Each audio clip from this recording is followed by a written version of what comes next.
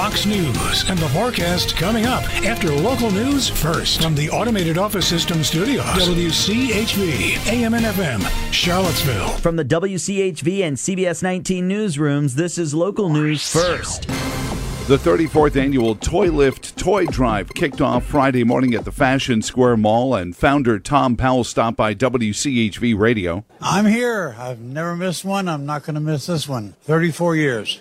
I had the fortune of running into Liza Vorchitz out there, and I thanked her for all the wonderful stuff that they've done to support us. And those car dealers helped with a big monetary donation and bikes. Together, Flo and CMA are doing both cash and bikes. So we just dropped off 77 bikes and helmets of all different sizes for all different ages of kids. Dave. So collectively, together we're bringing $12,000 in addition. They still need your help, and you can follow the link to Toy Lift on the menu bar at WCHV.com.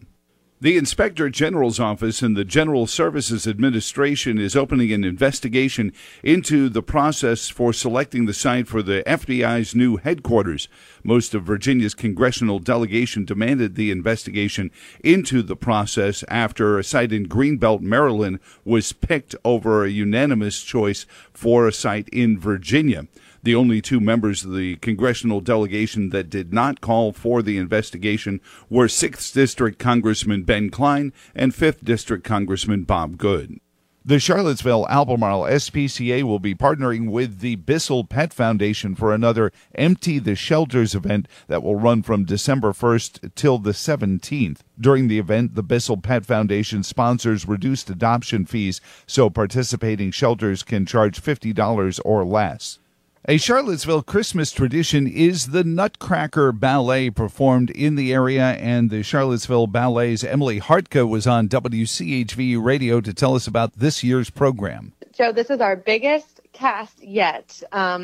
We have total 220 performers from across Central Virginia. Holy moly. That includes hundreds of children right here in Charlottesville, ages 5 to adult, to I think in their 80s. So we've got all big ages kids. of community performers. And in addition, the big announcement this year is we are partnering with the Charlottesville Symphony to have live orchestra for the first time. So we've got we've commissioned a 25-member orchestra, and Benjamin Rouse will be at the baton. You can get tickets at charlottesvilleballet.com. Fox News and your CBS 19 Weather Authority forecast are next on the station celebrating 90 years serving Central Virginia. CVL 107.5 and 1260 WCHV.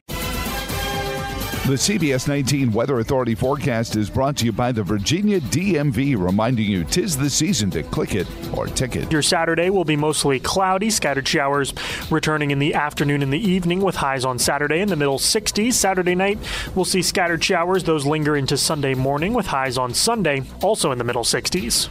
I'm CBS 19 meteorologist AJ Willie on CVille 107.5 and 1260 WCHV.